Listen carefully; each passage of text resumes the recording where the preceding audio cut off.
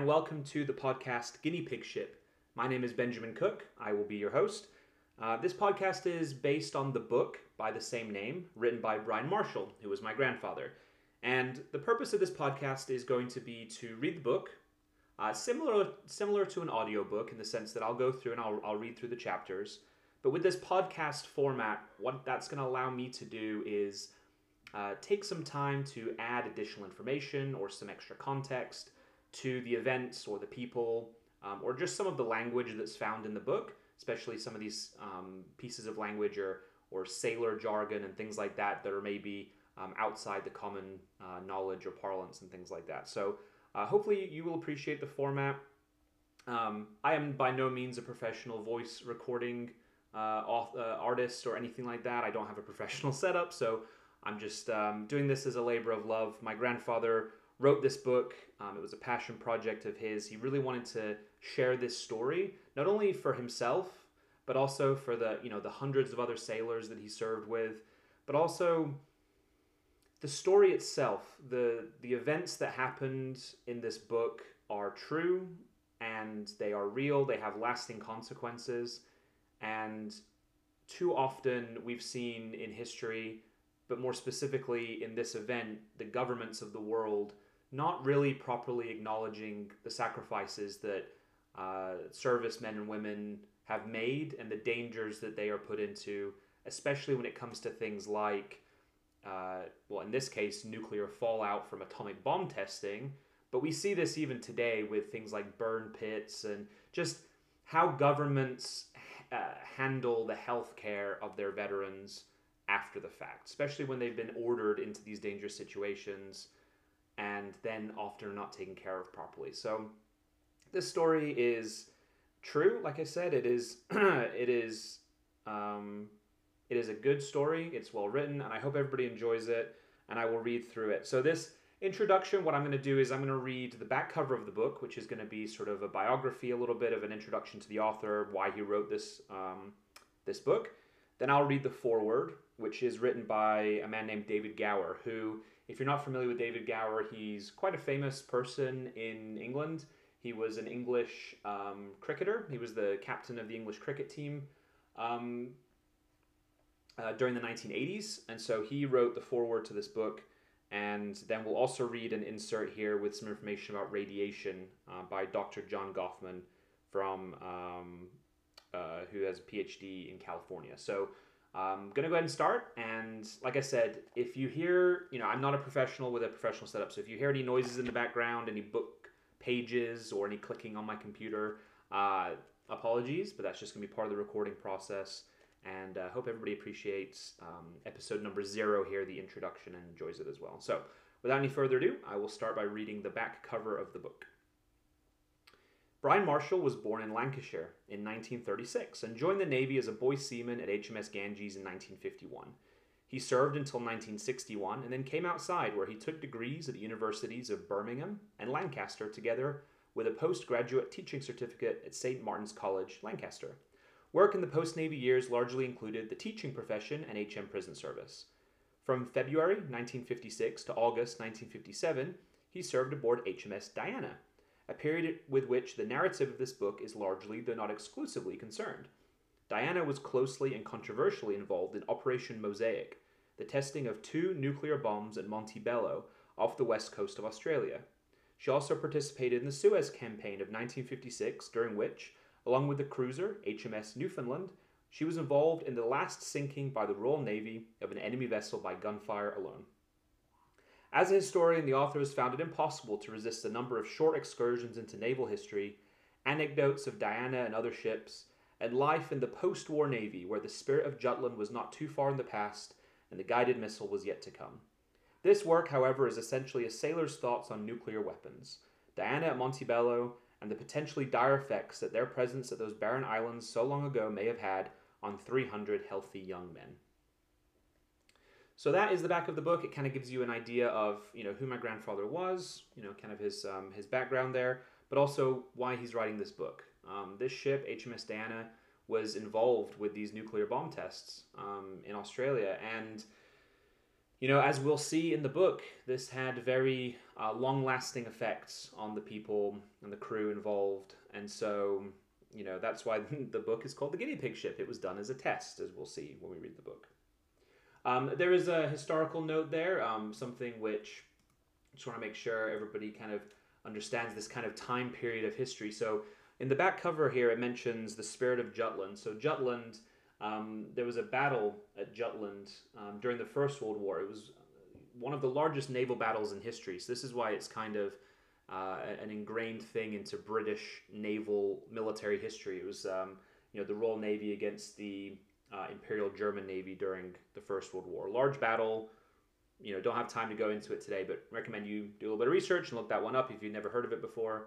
Pretty interesting battle for control over the North Sea. So that's what the spirit of Jutland is in reference to. And of course, it's that time period between these really, really large, epic naval encounters of the First and Second World Wars, and where naval combat has come since with the guided missile, where ships nowadays don't even need to see each other to be able to shoot at each other. So it's kind of that time period in history here. So the next thing I'm going to read here is the foreword. So like I said, this is written by a man named David Gower. He has an OBE. And he was a famous cricketer in England, captained the English cricket team for a while. And he has a relation to a member of the crew on the Diana. So you'll see that here in the foreword. So here's the foreword of the book written by David Gower, OBE.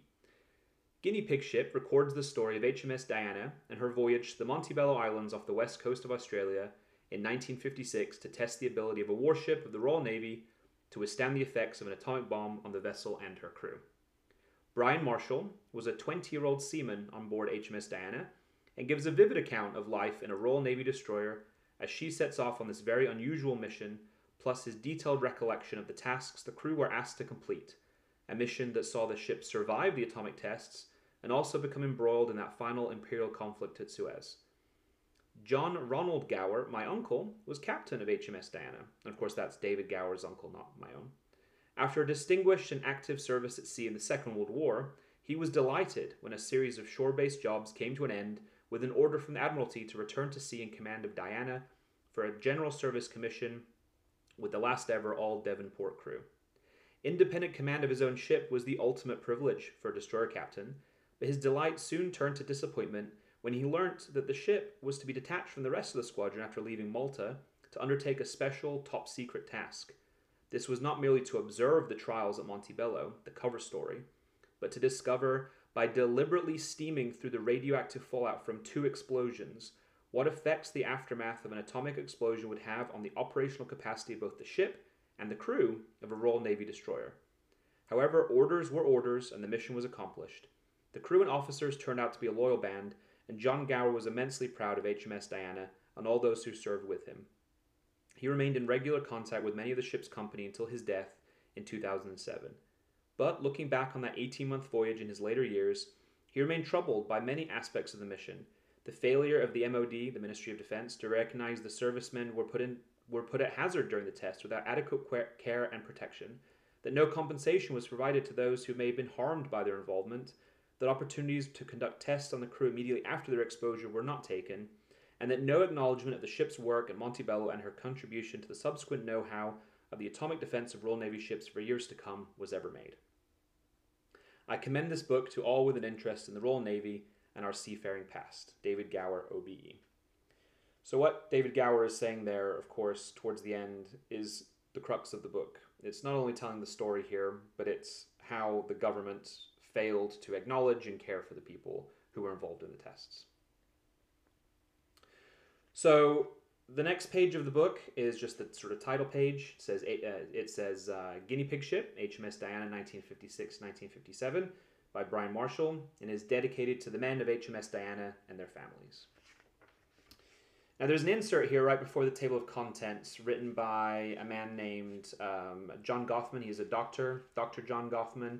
He has a PhD from the University of California, Berkeley, and an MD from the University of California, San Francisco. And in researching Dr. Goffman, I found that he did quite a lot of work with a man named Glenn Seaborg, who was the discoverer of plutonium and was a chairman of the U.S. Atomic Energy Commission. And Goffman also worked on a project called the Plutonium Project, which is an offshoot of the Manhattan Project. So did a lot of work with nuclear research and things like that. And this is just something that he wrote about radiation. And radiation, of course, is going to be a theme of this book later on. So reading here the insert from Dr. John Goffman. Radiation consists of high-speed particles and electromagnetic waves which damage living tissue by breaking chemical bonds and cause biochemical changes. Different types of radiation have different hazards. Alpha particles are damaging if inhaled or swallowed. Gamma rays and X-rays penetrate very thick layers, and neutrons are even more penetrating. Radiation can induce cancer and inheritable genetic disease, both of which usually appear decades after exposure. Radiation also lowers the ability of the body to respond to infection by interfering with the immune system. By any reasonable standard of scientific proof, there is no safe dose or dose rate below which dangers disappear. No threshold dose. Serious, lethal effects from minimal radiation doses are not hypothetical, just theoretical or imaginary. They are real. So that's written by Dr. John W. Goffman, and he was born in 1918 and died in the year 2007. So I will briefly read the table of contents, and then we will end episode number 0, the introduction, and you can move straight into episode number 1, which will be the first chapter of the book. So table of contents reads as this.